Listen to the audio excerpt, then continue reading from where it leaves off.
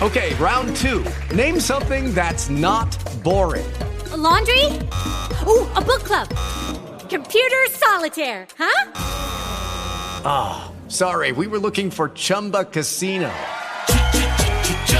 That's right, ChumbaCasino.com has over 100 casino-style games. Join today and play for free for your chance to redeem some serious prizes. ChumbaCasino.com. No purchase necessary. Void where prohibited by law. 18 plus. Terms and conditions apply. See website for details. It is Ryan here, and I have a question for you. What do you do when you win? Like, are you a fist pumper, a woohooer, a hand clapper, a high fiver? I kind of like the high five, but if you want to hone in on those winning moves, check out Chumba Casino. At ChumbaCasino.com, choose from hundreds of social casino-style games for your chance to redeem serious cash prizes. There are new game releases weekly, plus free daily bonuses, so don't wait. Start having the most fun ever at ChumbaCasino.com. No purchase necessary. VGW. Void where prohibited by law. See terms and conditions. 18 plus. Hello, campers. Grab your marshmallows and gather around the True Crime Campfire. We're your camp counselors. I'm Katie. And I'm Whitney. And we're here to tell you a true story that is way stranger than fiction. We're roasting murderers and marshmallows around the True Crime Campfire.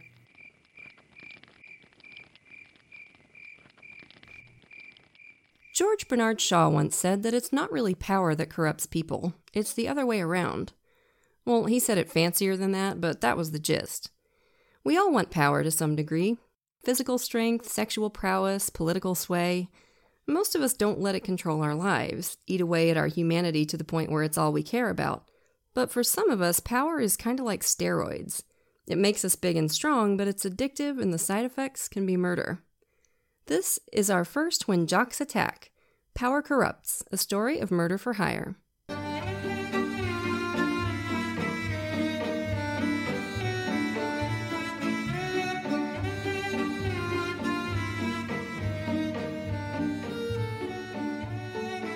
So, campers, we're in Missouri for this one, 1980s. The golden age of leg warmers, headbands, sweatsuits, and jazzercise. And, of course, bodybuilding. Bodybuilding gyms were popping up everywhere in the 80s like mushrooms after a rain. Everywhere you looked, there were herds of big bronze dudes in muscle shirts bragging about how much they could deadlift. And appropriately enough, it was the little town of Herculaneum that spawned the biggest and bronzest of them all, Timothy Todd. Growing up, Tim was pretty much the platonic ideal of the golden boy. He was popular, gregarious, a star on the football field, a teen movie heartthrob, basically, except in real life. He was voted most handsome in the yearbook one year. It was a charmed life, except for one terrible tragedy. Tim's dad died suddenly of a heart attack one afternoon. They'd been having a push-up contest earlier that day, and Tim blamed himself for challenging him to it. And that guilt, plus the trauma of losing his dad so young, gave teenage Tim a grim determination. He was going to make himself invincible. Health and fitness and eventually bodybuilding became an obsession for Tim Todd. He was naturally a big guy, 6'7", but once he started really working out, he got huge. By college, he was 240 pounds of solid muscle. Whew. Dude was a wall. The Hercules of Herculaneum. Yeah, it's appropriate, isn't it? Mm-hmm. After college, Tim joined the police force in a little town called Festus, not far from where he grew up. By now, he was 21, and everybody immediately took notice of this humongous, movie star gorgeous new cop. The other cops liked it when Tim showed up.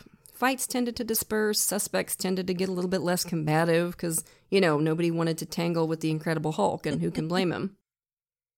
One of the people who took special notice of Tim was the Jefferson County Police Chief, a guy called Bill Pagano.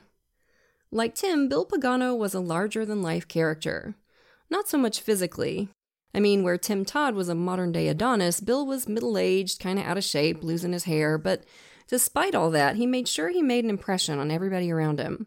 He wore expensive tailored suits, fancy shoes, silk ties. He drove luxury cars, smoked pricey cigars, ate at the best restaurants, which I don't know what that would be in Festus, like Olive Garden, I guess. I'm just kidding. I'm sure they had nice restaurants. Anywho, my point is Bill Pagano had style, and he had presence. And as odd a couple as they may have looked on paper, he and Tim Todd were drawn to each other right away. For Chief Pagano, here was a young, ambitious, photogenic cop he could show off to make his department look good. And for Tim, well, Bill was everything he wanted to be when he grew up. Rich, respected, influential. Plus, Bill fit nicely into the dad-shaped void his father's death had left in his life. He and his new boss bonded quickly, with Bill taking Tim on as his new protege. Pagano had become chief of police in Jefferson County when he was only 27 years old, so the youngest in the county's history. And since then, he'd used his charm and savvy to build a web of influence around town. People liked him, and they were a little intimidated by him, too. He talked fast, carried big rolls of cash, tipped lavishly, bragged about the power he had around town. He could lose his temper pretty splashily sometimes, too. But for the most part, people really respected him, and he reveled in it. As Prosecutor Morley Swingle told Investigation Discovery, he was the boss hog of Jefferson County. Okay, settle down there, Mayor McCheese. You're the police chief of bumfuck nowhere, you know? Not one of the flippin' Kennedys. Relax. It's like Moby Dick in a puddle, this guy. Yeah, and he was always looking for a new angle, a new way to increase his reach, and his bank account. So about 5 years into Tim Todd's career as a Festus cop, Bill Pagano decided to spread his wings even further. He got wind of a golden opportunity to get into private security work, use his law enforcement knowledge and contacts to make some real money. And of course, who better to help him get his new venture off the ground than his little buddy, or not so little buddy, Tim Todd. His enormous little buddy. Yeah, they're like, it's like Master Blaster from Mad Max Into the Thunderdome. That's what I picture these two dudes being. Or I guess Krang from Teenage Mutant Ninja Turtles to go off a more contemporary reference. But I digress. Bill started a security company called Scientific Security Incorporation, SSI, and appointed Tim his chief of operations. By the tail end of the 80s, Bill and Tim were basically family.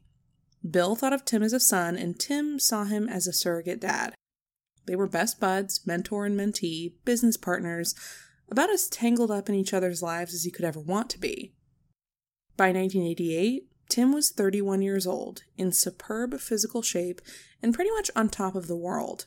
He had a lucrative new career. He was besties with one of the most influential guys in town. Money was starting to roll in. And then it got even better. A local gym announced it was going out of business, and Tim decided to fulfill a lifelong dream. He bought the gym and opened the Mid-America Health and Racquetball Club, his very own fitness center. This place was huge, located in a busy mall, and because Tim was such a behemoth himself, he was basically a walking advertisement for the gym. It took off right out of the gate, became a social center as well as a place to work out, and now Tim had 2 lucrative jobs. And then, one afternoon, a beautiful young aerobics instructor strolled into Mid-America Health and Racquetball to ask about a job, and Tim was immediately smitten. Her name was Stephanie. She was gorgeous, high energy, and a magnet for clients who signed up for her classes in droves. And she was every bit as smitten with Tim as he was with her. There was just one teensy problem. She was still in her teens. Yeah, we couldn't find out for sure if she was 17 or 18 when the relationship started, but I mean, either way, blech, he's 31. Yeah, not great. Oh, wait, did I say there was just one problem? I'm sorry, I meant to say 2. 2 problems. Tim's new love interest also just happened to be boss man Bill Pagano's daughter. Oh, wow, holy shit. Yep, that is a bombshell, isn't it? And, I feel like I'm forgetting something. Oh, you know what? There was actually just one more little problem. Nothing major, just, Tim Todd was married with 2 kids. But other than those 3 things, perfect match. Okay, well, we'll get to that in a minute, but what did McCheese think about his protege dating his teenage daughter? That's probably the weirdest part of this whole thing. Weirdest and grossest. Bill was down. He was totally fine with it.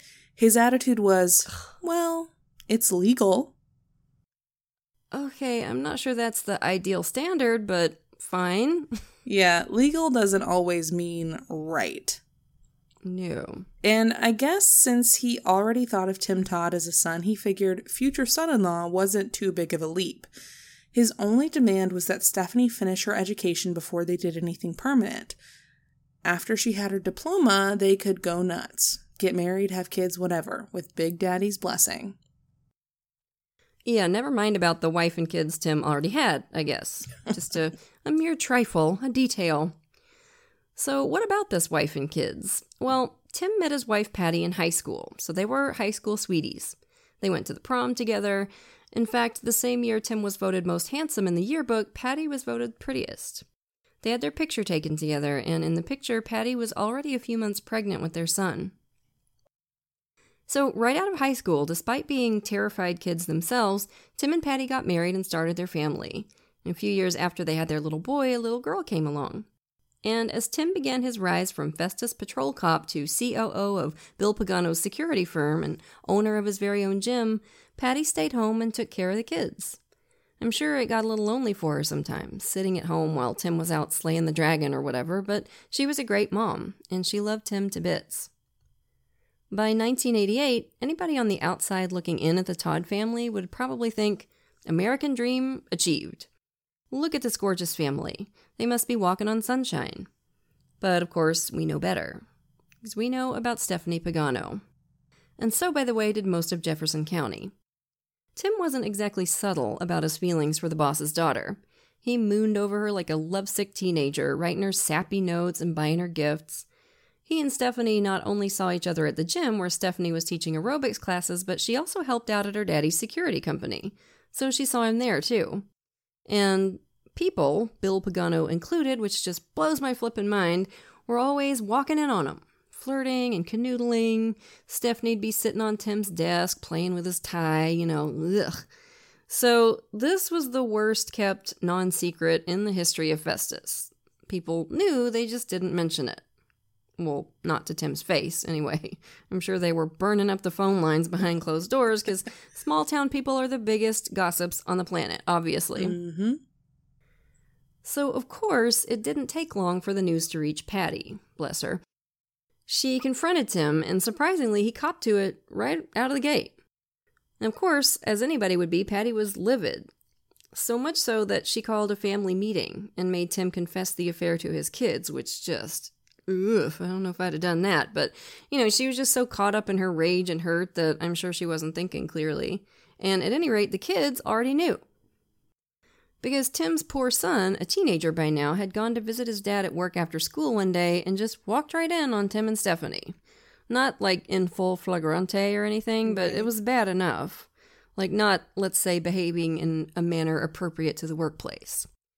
So it was obvious to Tim's son that there were some icky shenanigans going on. He told Tim, "You're an asshole, Dad." Yep. Poor kid. Can you imagine how it would feel to, catch your dad having an affair? Bad enough, but with a girl not much older than your sister. Ugh. Not great. But after that initial blow-up with Patty and the kids, Tim seemed to be full of remorse, and he promised Patty he'd cut things off with Stephanie. And based on the sources we found, it seems like he did, sometimes. The next couple years were on again, off again, on again, off again, with Tim yo-yoing back and forth between Stephanie and Patty. He and Patty would separate for a little while. He'd swear on his six-pack abs that he'd never touch Stephanie again, and Patty'd take him back, and then lo and behold, she'd catch him seeing Boss Hogg's daughter again. And rinse, repeat, over and over. Tim and Patty's daughter Angie told Investigation Discovery he wasn't very good at hiding things. Yeah, apparently not. Of course, it's also possible he just didn't respect his wife enough to try.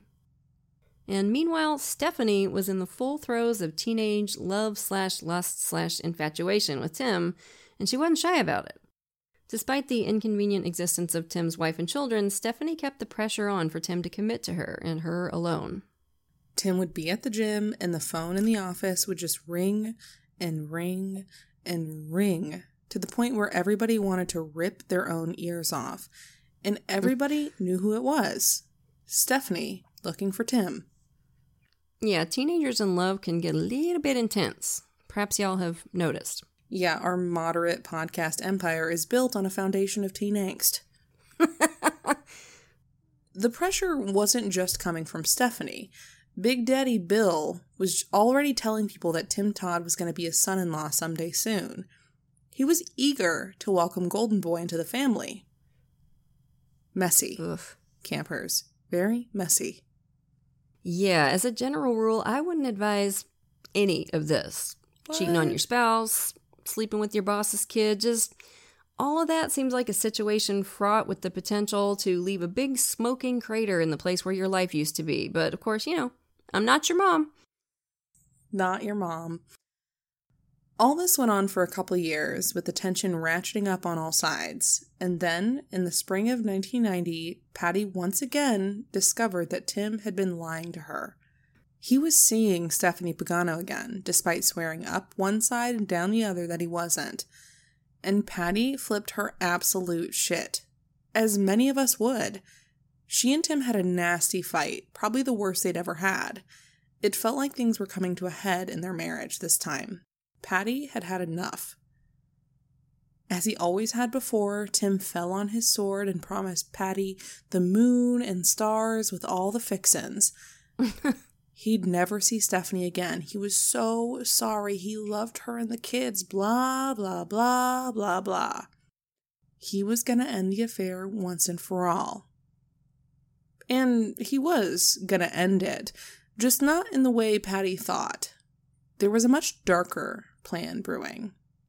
And, as an aside, just a bit of relationship advice.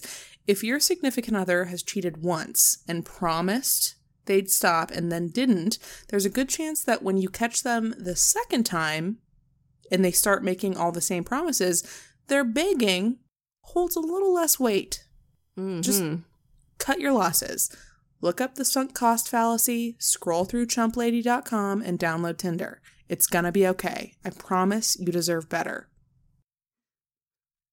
Now, campers, as part of his regular everyday business practices at SSI, Bill Pagano had gotten into the habit of recording all his conversations at work, because what could possibly go wrong when you're recording everything in person and over the phone?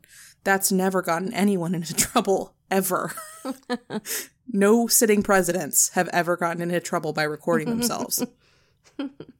And it was to the point where Bill didn't even have to think about it anymore. It was just an autopilot thing to start that voice-activated recorder in the morning.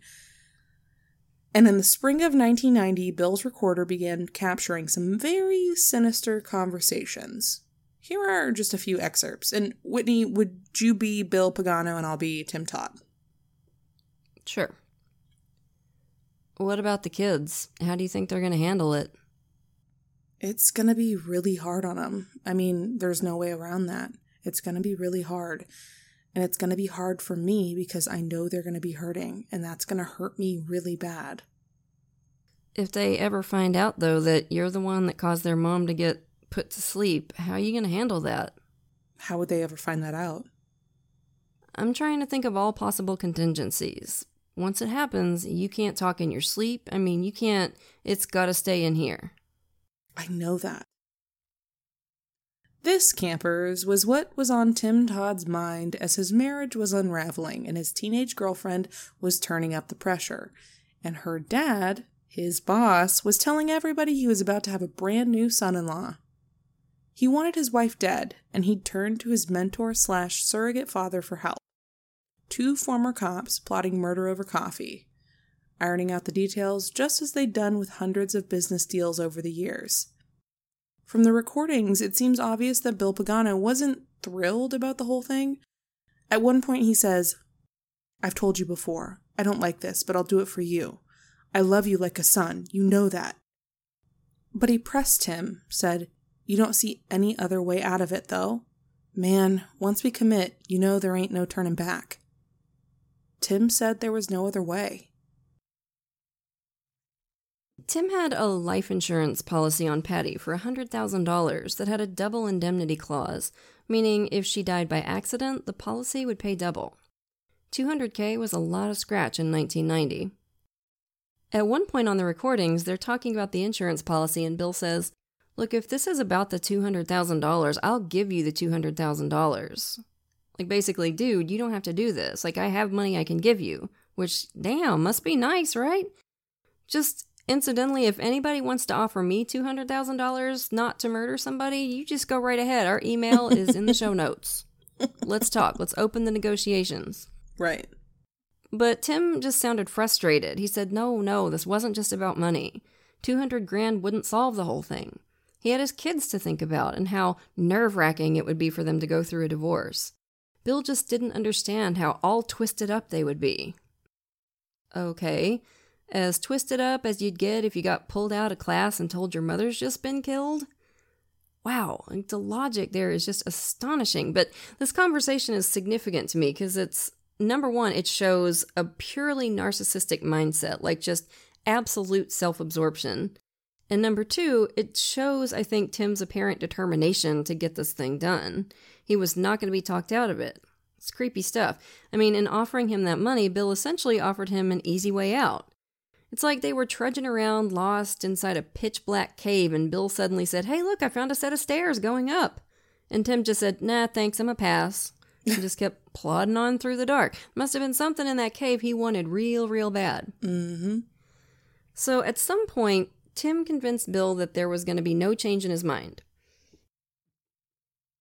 And from there on, the talk turned to murder methodology. Had Patty ever talked about suicide, Bill wanted to know? Yeah, actually, Tim said. She told him once that she'd thought about how she might do it. She said she'd probably either take an overdose of pills or cut her wrists. Bill said, "Okay, so she told you that, she probably told somebody else. Pills or sliced wrists. Yeah, that makes sense." And his tone of voice was that of a guy just kind of casually taking notes for a business presentation. Like, yeah, good info. So, okay, did she take any medication on the regular, like sedatives or anything like that? Oh, and didn't she have a history of blacking out? She did there for a while, Tim said.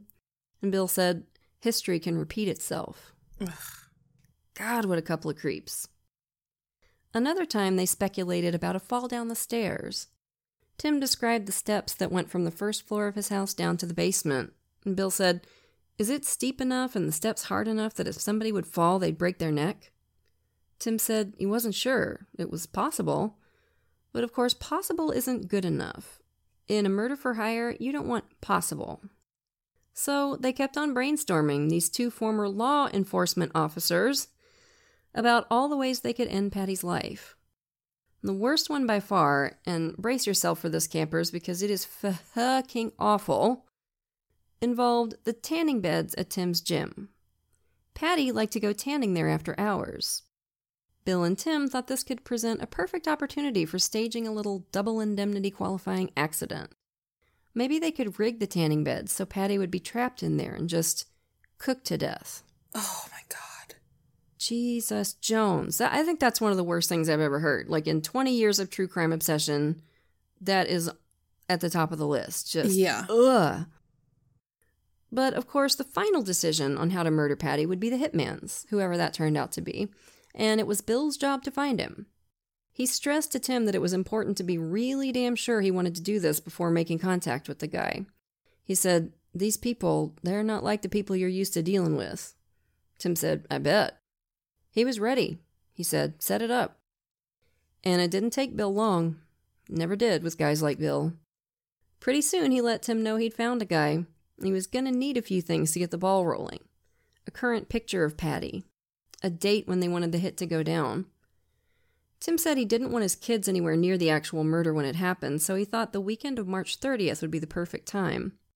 He was taking the kids with him to a bodybuilding competition in Cape Girardeau, and Patty wasn't going. So Tim would have a flawless alibi and the kids would be out of harm's way. The hitman also needed a down payment, Bill said. $5,000. Bill would meet with the guy to hand it off. Safest way was to keep Tim away from the guy completely, no contact at all, and no way to connect the two of them after Patty's murder. And on that next Saturday, Tim Todd waltzed into his bank and withdrew $5,000 in cash. The bank teller remembered it later because it was such a big withdrawal. And as Patty Todd went about her daily life, taking care of her kids and her home, she had no inkling of the darkness that was closing in around her.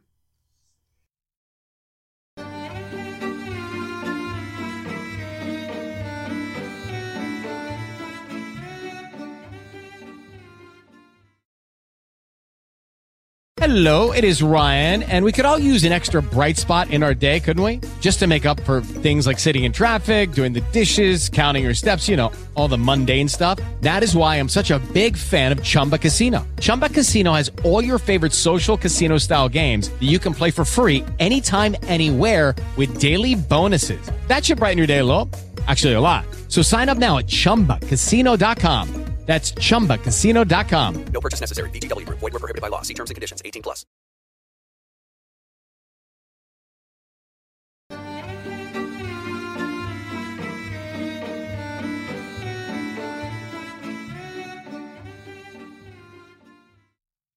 March 26, 1990, a 911 call came into the Jefferson County Dispatch.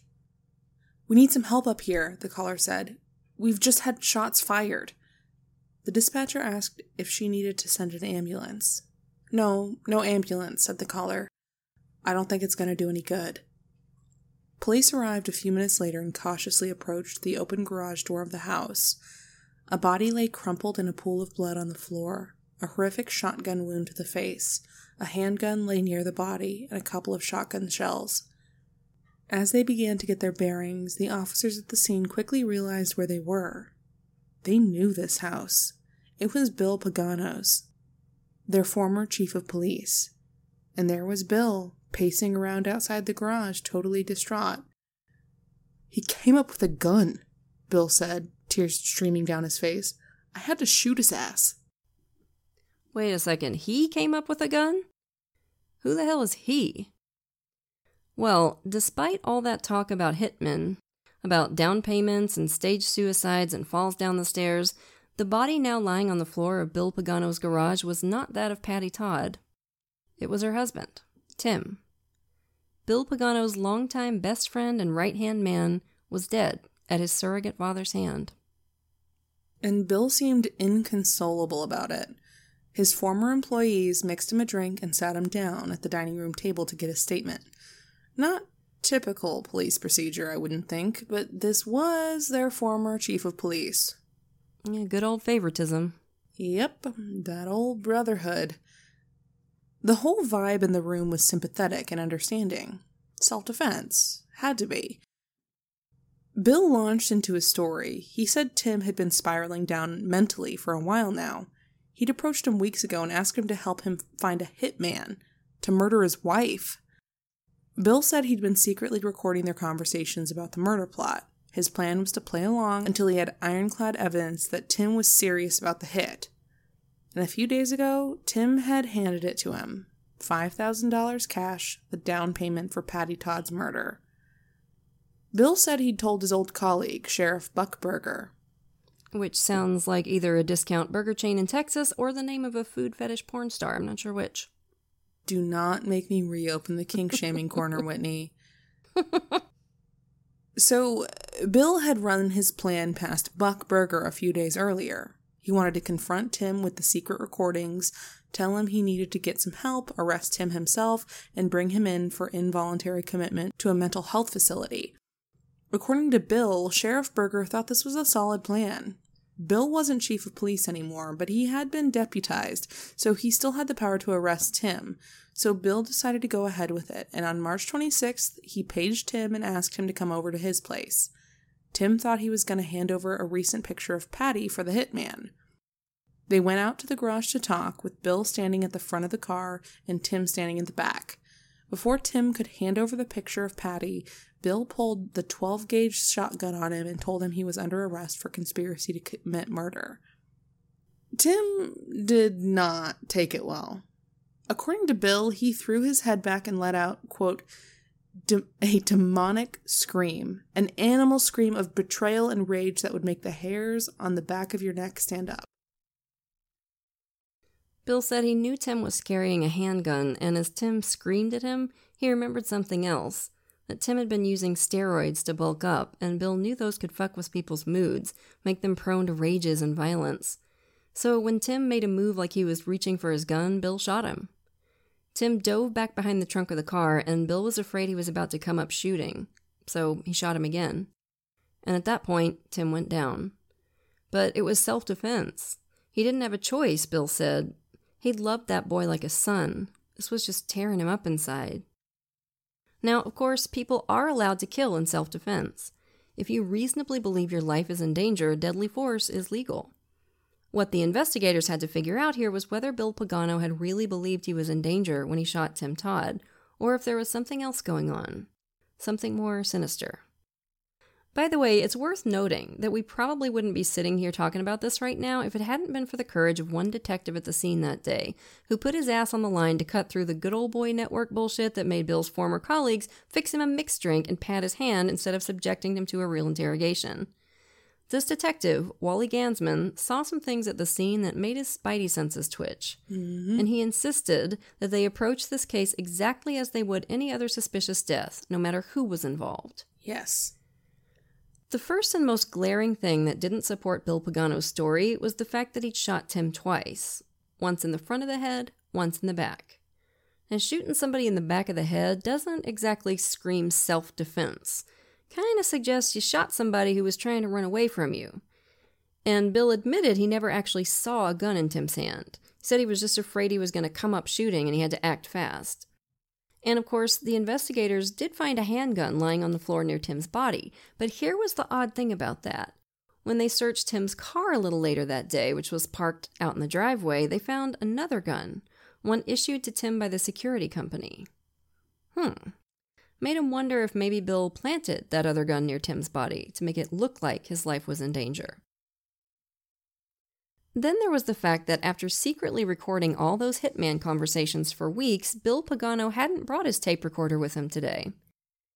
If it had gone the way he said he wanted it to, this encounter would have been the culmination of his whole plan, to bring Tim in and get him some mental health treatment. Now, why wouldn't he want to record the arrest? Seemed like a weird time to suddenly stop recording everything. And interestingly, when the investigators checked, they found that Bill hadn't applied for an arrest warrant, hadn't done any paperwork or taken any steps to arrest him or get the ball rolling on an involuntary commitment.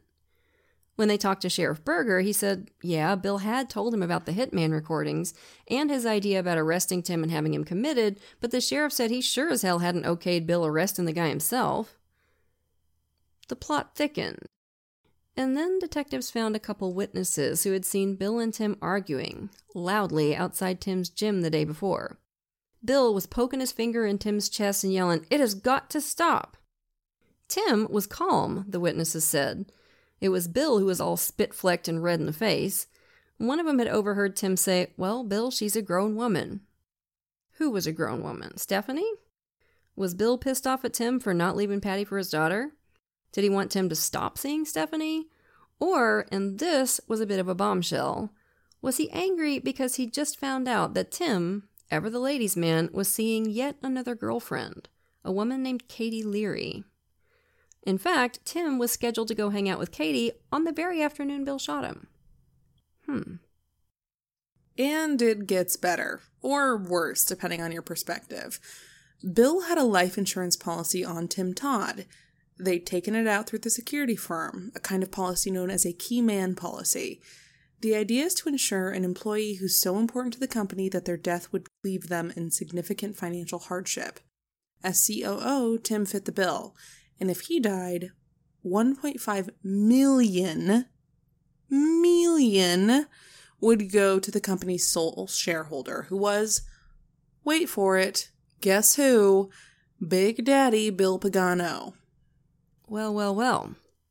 Yeah, so self-defense? Nah.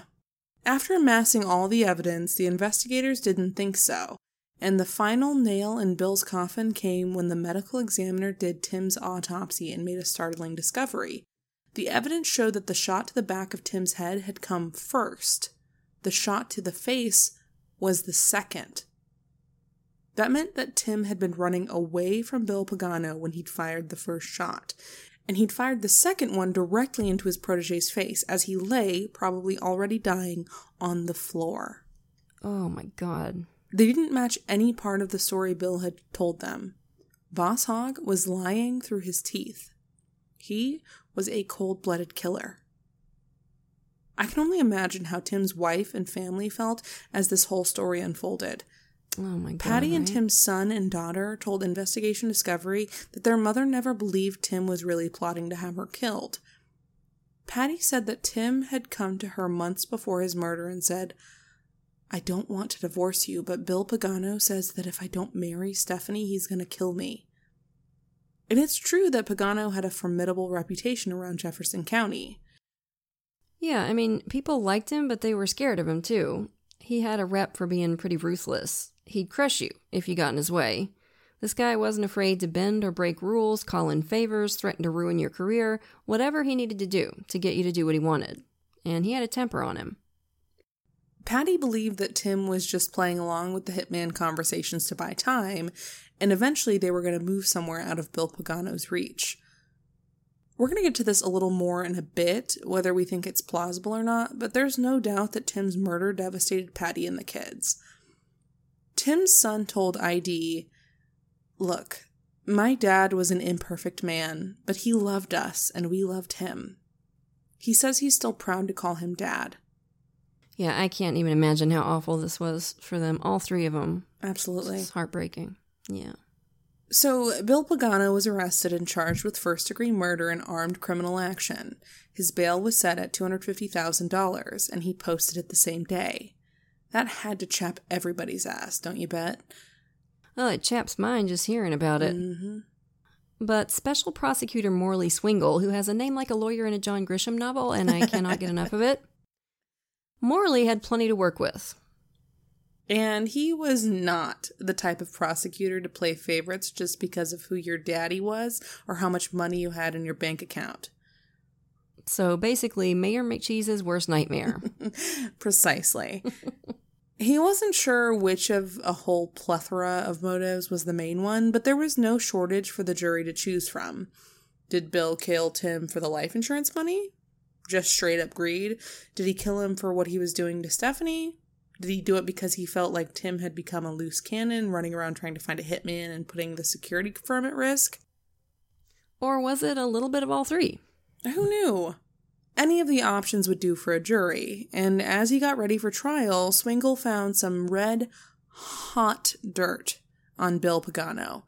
He already knew about the guy's tendency toward dirty deals and pay-to-play politics, but he didn't know that our guy had been investigated by the FBI 15 years earlier while he was still chief of police. Yeah, so y'all, this is pure bananas.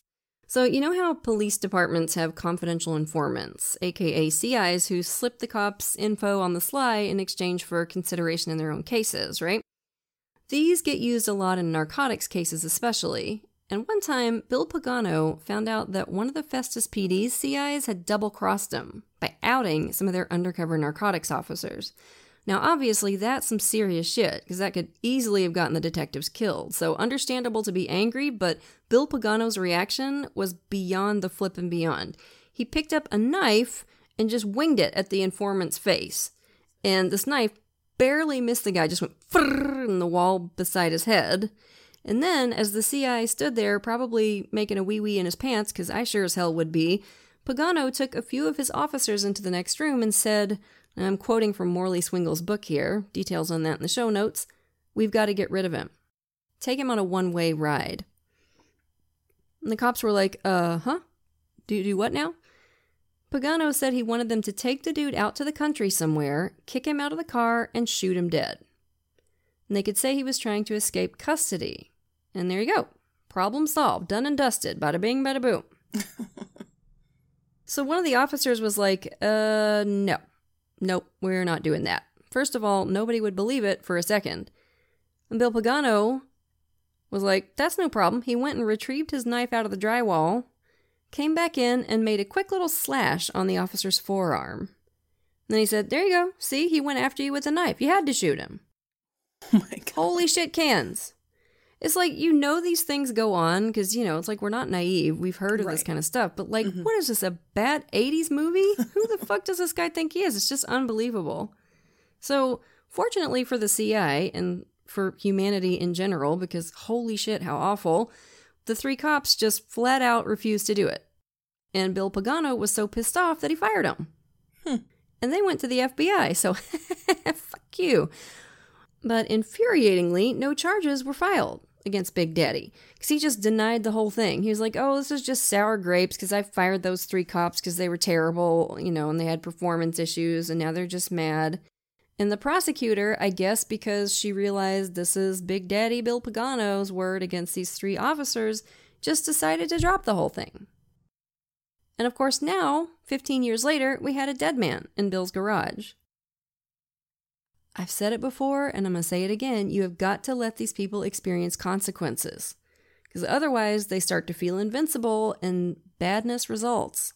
But Whitney, if he faces consequences, what happens when I make a no-no? Am I supposed to face consequences too? Because that sounds hard. Yeah, it does sound kind of hard. What if we gave him a 2-week vacation... with pay, of course. That's pretty tough. Whoa, slow down there, Judge Jeffries. Let's not be too tough on the guy. Okay. 1 week with pay and a raise when he comes back. He only threatened to kill a guy and then retaliated against the officers who stood up to him. That's minor. Okay, deal. I mean, the powerful people, the rich people, they're the best people in the world. They should get special treatment, right? Barf. So, as prosecutor Morley Swingle tells it, the trial was a little bit of a David and Goliath situation. Everybody pretty much expected Bill Pagano to win, especially Bill Pagano. He was really gross and smug anytime he talked to reporters. I'm super confident, blah, blah, blah. And for the first time in his entire career as a prosecutor, Swingle wondered if he might not get out of this thing alive.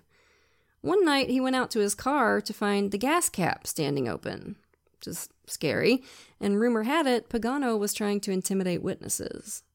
Oh my God. Nobody thought it was unrealistic that he might try and put the prosecutor out of commission. So Swingle got himself a couple bodyguards for the duration of the trial, and I do not blame him. So, anywho, after all that sound and fury and Bill Pagano's attorneys trying to make it sound like anybody who used steroids once was essentially the Incredible Hulk, and it was perfectly reasonable to, take him down with a tranquilizer dart on sight, Big Daddy was convicted of second-degree murder and armed criminal action in October of 1991 and sentenced to 23 years in prison. And to be quite honest, everybody was kind of surprised.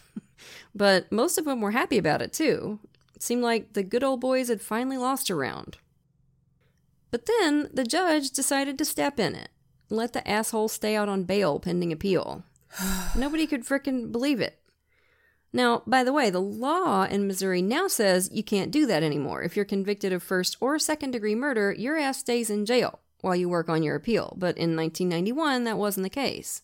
So Big Dog just waltzed right out of the courtroom that same day, despite having just been convicted of murder. Gross. Well, in fairness to that judge, Bill did treat him to dinner at Olive Garden. They have bottomless breadsticks, Whitney. The bottomless breadsticks really swung the deal in his favor. And, the Tuscan wedding soup is quality it's as well, so good. I have to admit. So he was out, and he stayed out for 3 years, just going about his business, driving around in his fancy cars. Oh, it's so unfair. But finally, in 1994, his appeal failed. And it was time, at last, to put the final habeas corpus on him and haul his ass to prison. So the officers showed up at his house, knocked on the door, let him know it was time to go. And Bill Pagano, who was used to having cops do whatever he told him to do, said, "Sure, guys, just could I go change clothes first?" Yeah, I can already hear y'all groaning. You know what's coming. The officer said, "Sure, no problem. We'll just wait here." Yeah, I'm right there with you. I'm sure it will surprise almost no one that a couple minutes later, a gunshot rang out from inside Pagano's house. Rather than face his prison sentence, Bill had taken his own life. A narcissist move we've seen a few times before, haven't we, campers? Yep. So this loathsome snotwad never had to serve his time in prison, and Tim's kids never got any justice. It sucks. It sucks. Bill Pagano and the whole structure that supported him is exactly what's wrong with the world. And I wish he'd had to serve every painful nanosecond of that 23 years. Amen. So, okay. We got to talk about Tim, who is undoubtedly a victim in this case, but who is also, as his son pointed out, a very imperfect character. I mean, what do you think, Whitney? Was he planning to have his wife killed, or was he playing along? Yeah, I've thought a lot about this, and I really hate to say it because I know that it would hurt his family, and they have been hurt more than enough already, but I just don't see any way around it. I don't see why he would have taken that $5,000 out in cash if he wasn't going to go through with the hit. Yeah, that detail in particular is really hard to get past. I mean, yeah, maybe he would have pulled out of it at the last minute or just told Patty what was going on and fled or gone to the cops. Sure. But that's being pretty generous with the benefit of the doubt because, like, you know, Jeff the hitman, once he takes the money, contact is cut off, it's gonna happen. Yeah, and that's pretty much what Bill told him on one of the recordings. He's like, you know, once that money changes hands, I think what he said was there ain't no refunds, but the meaning was pretty clear. Like, once you hand over that money, like, it's going to happen. Mm-hmm. So I agree. And, you know, if you listen to those recordings, it really does sound like Pagano is trying to talk Tim out of it, like asking, what about your kids and stuff like that. So if Pagano was somehow setting him up, or like the hit had been Pagano's idea, not Tim's, like, why would he do that? Yeah, I don't think he would. Yeah, my suspicion is that Tim brought up this idea and that this hitman thing was actually the catalyst for Bill deciding to kill him. So I think for Bill, it just presented the perfect opportunity to get rid of Tim, the guy who was breaking his daughter's heart and about to make a fool of him because he'd been going around saying he was going to marry Stephanie and that he was about to be his son-in-law. Right, and not to mention that $1.5 million life insurance policy. Pagano loved him some money. Yeah, so I think Bill figured, I'll tape record these conversations, play along with the hitman plot, get Tim to dig his own grave so there's no chance in hell of him being a sympathetic victim. And then I'll stage a little self-defense scenario. Yep, seems plausible to me. Yeah, and I really hate it. I hate it for Patty and the kids. I wish I could believe he didn't really want to do it, but for me, it's just too big of a stretch. But I will say this, though.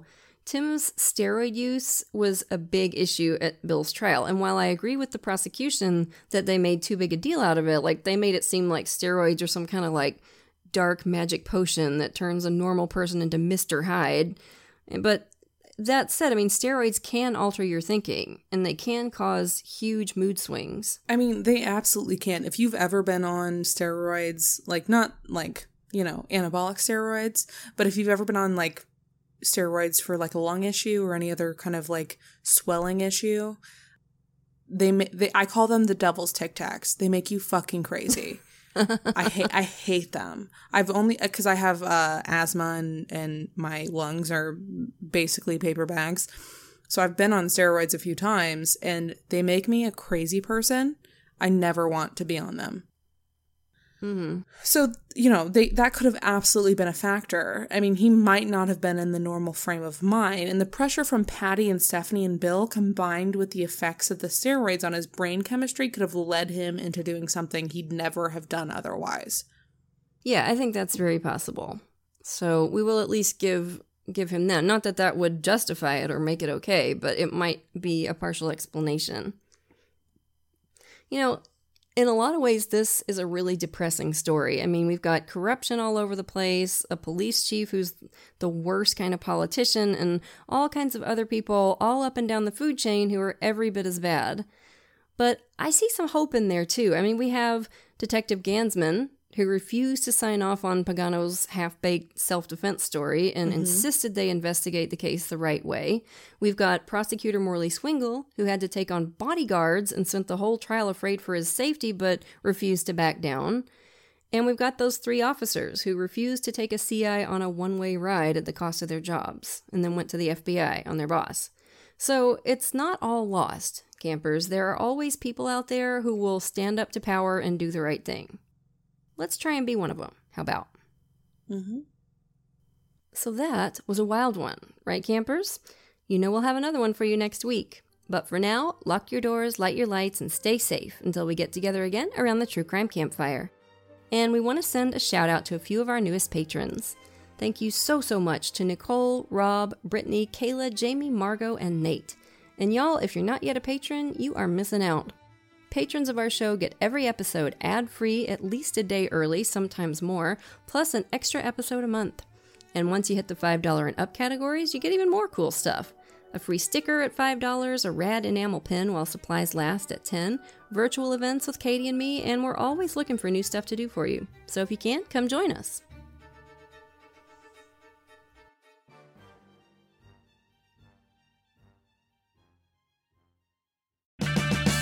Purchase new wiper blades from O'Reilly Auto Parts today and we'll install them for free. See better and drive safer with O'Reilly Auto Parts.